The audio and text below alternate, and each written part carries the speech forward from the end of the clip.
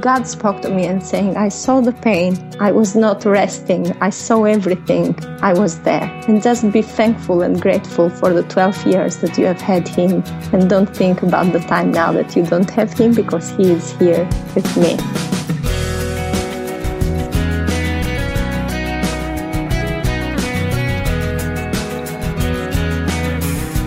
Today on First Person, a story of heartache and hope, of a senseless killing and a widow's faith that sustains her.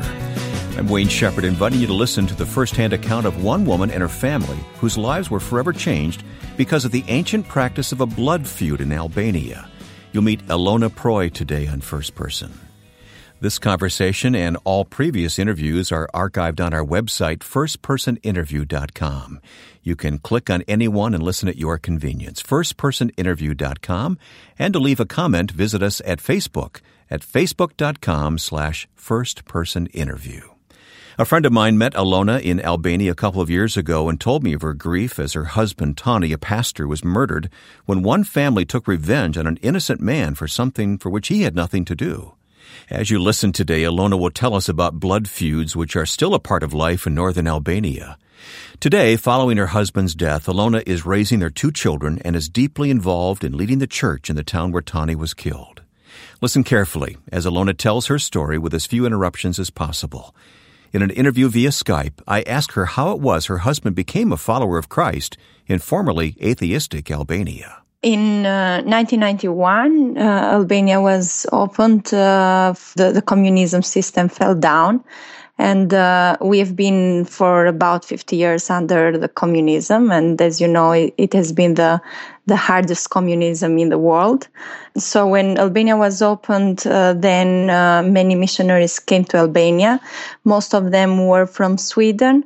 My husband, Tani, was 17 years old at that time, and he was invited to go in the Bible school in Tirana, in the capital. And he was not a Christian when he was invited to go there. This was the way how the first missionaries wanted to plant the seed in Albania.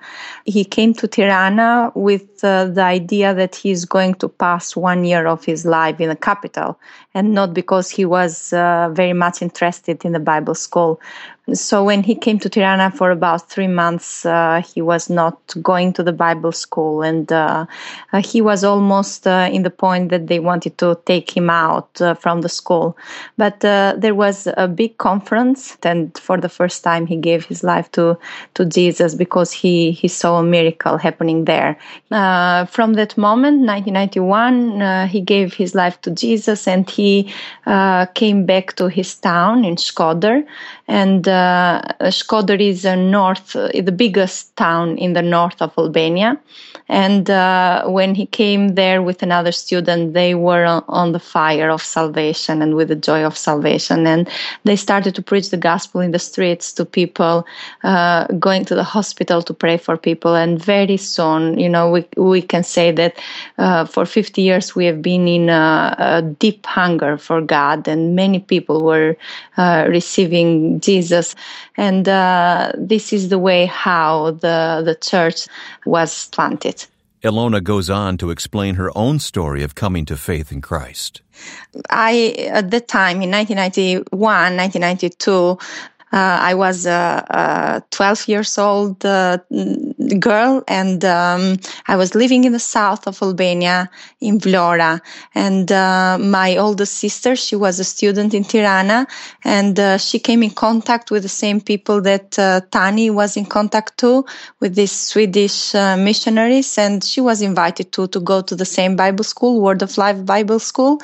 And she received Jesus there. And when she came back for the summer holidays, then she shared the gospel with us, and me and my other 2 sisters, and we all gave our life to Jesus. As you can imagine, for a young person to turn their life over to Jesus in such a way was a radical move in a formerly communist country steeped in atheism. Elona explains how her husband's decision affected his family. He shared the gospel with his family, and all of them are Christian now. But the wider family, that here in Albania we call that the tribe, that is the wider family, his uncles and other people, they were very rebellious against him and very they were ashamed why he has given his life to Jesus, because here in Albania, especially in the north, is a big difference between Catholics and evangelical Christians. We are more persecuted from Catholics than Muslims, because they feel like threatened, like we are converting people from the Catholic religion to be evangelical Christian. So for Tani and for his uncles was like he has betrayed their religion, he has betrayed the cross because he was not doing the cross, and he has gone there just betraying the whole tribe, and their expectation, the expectation of his uncles were that Tani was going to be one of their followers. They were people of guns, gangsters, and so they were hoping that while he's growing up, he's 17 years old now, he will just follow them and be a group of men together, strong men in the town. So one of their big declaration was that we are ashamed of you. You are not anymore our nephew because you left the guns and you took the Bible to be a priest. So, two young believers take the brave step of submitting their lives to God and in the process alienate many in their family who believe that they have betrayed their deeply held traditions and beliefs. But how did Elona from the south of Albania connect with Tani, who was from Shkodër in the north? I came to live in Shkodër from the south, is about 300 kilometers apart from each other, the towns. And, when I came up, I came to live with my sister and brother-in-law because they were pastoring the church at that moment. This is how I met Tani. So he was the closest friend of my brother-in-law, and we fell in love and we got married. And then after we got married, then Tani was anointed as the pastor of the church, of Word of Christ Church, and this was in 2001. And then we continued our life normally, serving God to Shkodër and serving the church there. And it was a normal life, and I loved that life. Even that the north of Albania is very different with the south, from the culture, the dialect, and everything else. I loved the place there because I felt that was the place where God has called us to serve Him and to serve the church there. So everything was going great. I have heard before about blood feud. I was really young when I got married with Tani. I was 18 years old, and when I went to my father to ask him and to tell him that I wanted to marry Tani, the first thing he said to me was, "What about blood feud?" And to me it was something ununderstandable. I didn't understand what was blood feud at that moment, because something that I wanted to say is that blood feud is only in the north of Albania. It doesn't exist in the south. So this is a kind of out of our mentality. Even in the south, we couldn't understand blood feud that was happening in the north. And Shkodra has been known as the capital of the blood feud. To me, it was, something like, Tani is a good man. What do I have to do with the blood feud? And he said to me, yes, he is a good man, but what about his uncles? And I didn't understand that at that time. And the thing was that we were having in the church women coming and asking for food. And as I told you, I was so young, and I was... to me, it was something that I didn't understand, how people can come in a place for the first time, and the first thing they do is asking for food, asking for money. It was ununderstandable for me. And I can share with you a case that it is in my memory, because there was a woman coming to the church, and she said to me that I am in blood feud. My whole family is present in the house. We don't have food to eat. And I said to her, come in the church and we will pray God for you. This was my understanding. And then she didn't came anymore in the church because she came just for food, and after 3 months, I saw her all in black in the street, and I asked her what has happened. And she said to me that our enemies killed my husband in the middle of the house, going from the kitchen to the bedroom in the corridor of the house. They killed him. They just found him the easiest way and killed him. So this was the first time that I could understand the risk and how dangerous blood feud can be. But again, we were not involved in that. Not involved yet, but that was about to change. In a few moments, we'll continue the story of a pastor killed because of an Albanian blood feud. Next time, a top-level financial analyst, Bob Dole, tells of losing his job. My wife pointed this one out to me. Bob, you've been in control, and God needs to show you He's in control. Maybe that's what this is about. So the way I'd say it, Wayne, I don't want to go through 2012 again, but on the other hand, I wouldn't trade that year for anything. God uses the circumstances of Bob Dole's life to teach us all a lesson. Next time on First Person.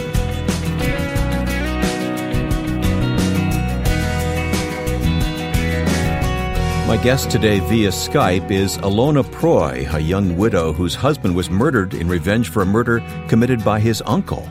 Unimaginable to much of the world, this practice known as a blood feud is still a part of life for the people of northern Albania, where Elona still lives and ministers the gospel today. As we continue the story, I ask Elona to explain what a blood feud is. 500 years ago, when we were conquered by the Turkish Empire, when the Turkish Empire came to Albania, they forced all Albanian people to change their religion from Christian to Muslim. So in the north, there were a lot of Catholic people, and they were very strong in their religion, very fanatic, and they didn't want to change the religion to be Muslim people. So they went out of the towns and they ran in the mountains to that they were not be killed from Turkish people. So when they went in the mountains to be hidden there, they wanted to govern themselves. So they made the law that is called the Canon of Lek Dukajini. So Lek Dukajini is a man that he was a clever man that he just prepared some laws how they would govern themselves, the Albanians, and they didn't want to obey the Turkish law. This is why they made their own law. One part of the canon is the law of the blood feud. It's 500 years old. And the reason why it's going on in the north of Albania is because the state and the government is very weak in the north. People in the north are very strong, very rebellious people, and the canon has more power than the legal law that the government has in Albania. People now, they are not respecting even the canon, because according to the canon, you cannot kill any girl. But last year we have had the girl, 17 years old, killed. In the canon, you are not allowed to touch any children, even that they are boys, until the moment that they are 18 years old. And last year we have had a 9-year-old boy killed because of the blood feud.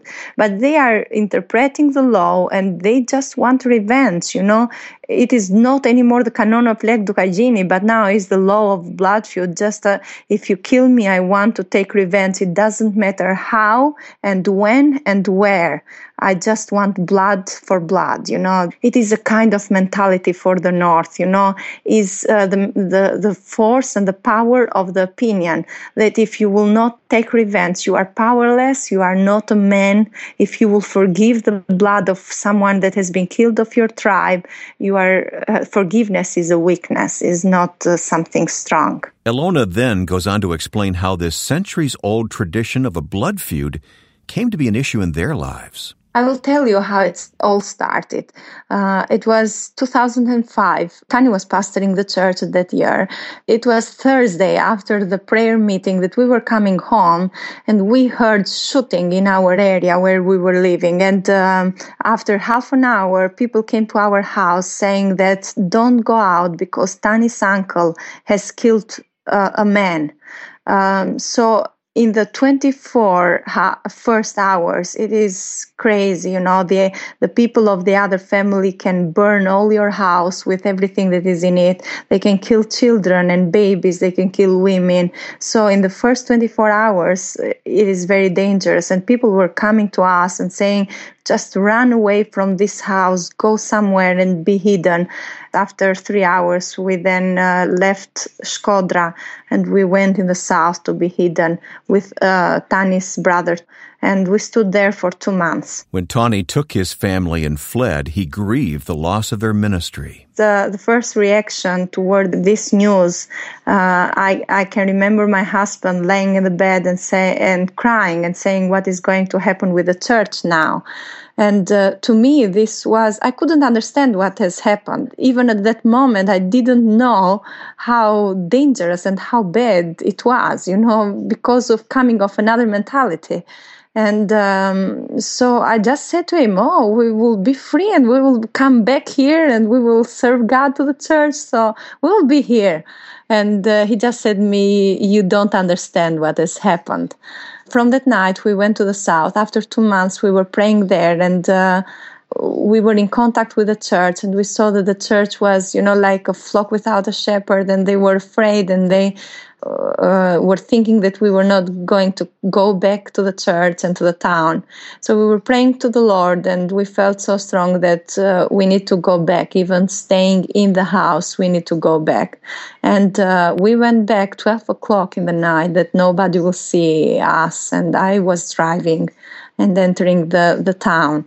So at this time, Tani stood with Gabriel too. Gabriel is my son. At that time, he was 5 years old. And for 1 year, he stood with his father, present in the house, because we were afraid to send him in the kindergarten too. After 1 year, we sent elders. Elders, I can explain. Elders are some people with good reputation, that they are chosen from the communities of the mountains to represent their big tribes and villages. We send the elders for asking forgiveness for children. And, all the people that are present are only men in 7 generations. And so we sent elders to ask forgiveness for Gabriel, that he was 5, to send him in the kindergarten, and other kids in the tribe, but they didn't give forgiveness for children. And then we took the risk to send him in the kindergarten with other people from the church, that they will not recognize that he was our son. And Tani stood present in the house for 4 years. And with Tani, there were 24 other men in his family, in his wider family, that they have never come out of their house for 7 years because of the blood feud. So after Tani staying in the house for 4 years, he came to preach in the church maybe once in 6 months.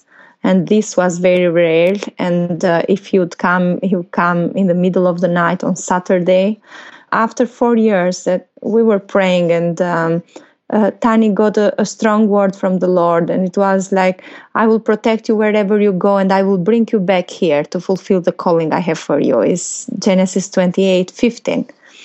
To us, this was like, okay, this is time to go, and we know that we will come back. In the end, we had a great peace in our heart, because we knew that this was what God wanted us to do, that we felt that God was taking us out from this place and bringing us back here. Hiding in his own home, venturing out at night to dare to preach. But there came a day when God called Tani to leave the safety of his home and take up his ministry. Elona looks back on the decision to return to Shkodra in the first place. When Tani was praying, he heard so strong from God that this is the time to go back. you have fulfilled the time to be out. Now this is the time to go back in Albania. And when he came to me saying that we need to prepare everything, we will go back, I was shocked. To me, it was like we have planned to be here for 2 years. Why do we have to go back? But you are in a position that you know that this is God's will, and you don't want to be a kind of hindrance of God's will in your family life. And so we came back thinking and hoping that maybe this is the time that God has called us to freedom, and maybe we will get freedom in Albania, and we will be there to serve God there. But when we came back, then we understood that the situation was more complicated than we left, and things were very difficult. After boldly taking up his ministry once again, there came a day when their fears were realized. I was not with Tani that day. It was Friday morning, and it was 5 days after the conference. I was in the house preparing the lunch. Tani was coming out from the church. It was 1:00 in the lunch time, and the children, they were in the street waiting for him. And then the brother of the first victim, the brother of the boy that Tani's uncle killed, he went, when he was coming out from the church, going to the car park, he went there close to the car and he asked Tani, "Are you Dritan Prroj?" is his name and surname. And he said, "Yes, what do you need?" And he just took out his gun and he shot him in his legs, in both legs. But he tried to run from that place, and he just ran after him and shooting in front of maybe 100 people that were in the street there. And he killed them just in front of the church. He killed Tani, and he wounded 2 other people that were just people that were walking in the street at that time. So Pastor Tani was murdered on the street, an innocent man killed out of revenge, and Elona turned to God for comfort. In the beginning, I couldn't see any glory in all this. I could see only pain, and I could hear the Lord speaking to my spirit and saying that I was there with him. You didn't need to be there with him. So because I was praying to the Lord, I was saying, this is my fault. I was not there. And God spoke to me and saying, I saw the pain. I was not asleep. I was not resting. I saw everything. I was there. You didn't need to be there. And just be thankful and grateful for the 12 years that you have had him in your life as a gift. And don't think about the time now that you don't have him, because he is here with me. So this brought this peace that Jesus said, that the peace that passes all understanding. Elona Prroj, a remarkable woman of faith who has endured the senseless death of her husband. Today, Elona leads the church in Shkodër, Albania, carrying on Tani's ministry and raising 2 wonderful children.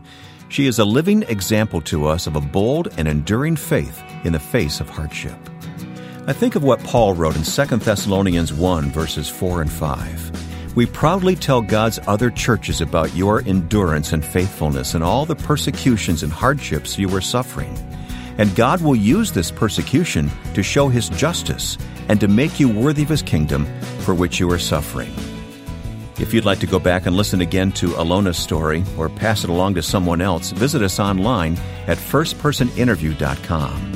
And then to leave a comment, visit us on Facebook at facebook.com/firstpersoninterview.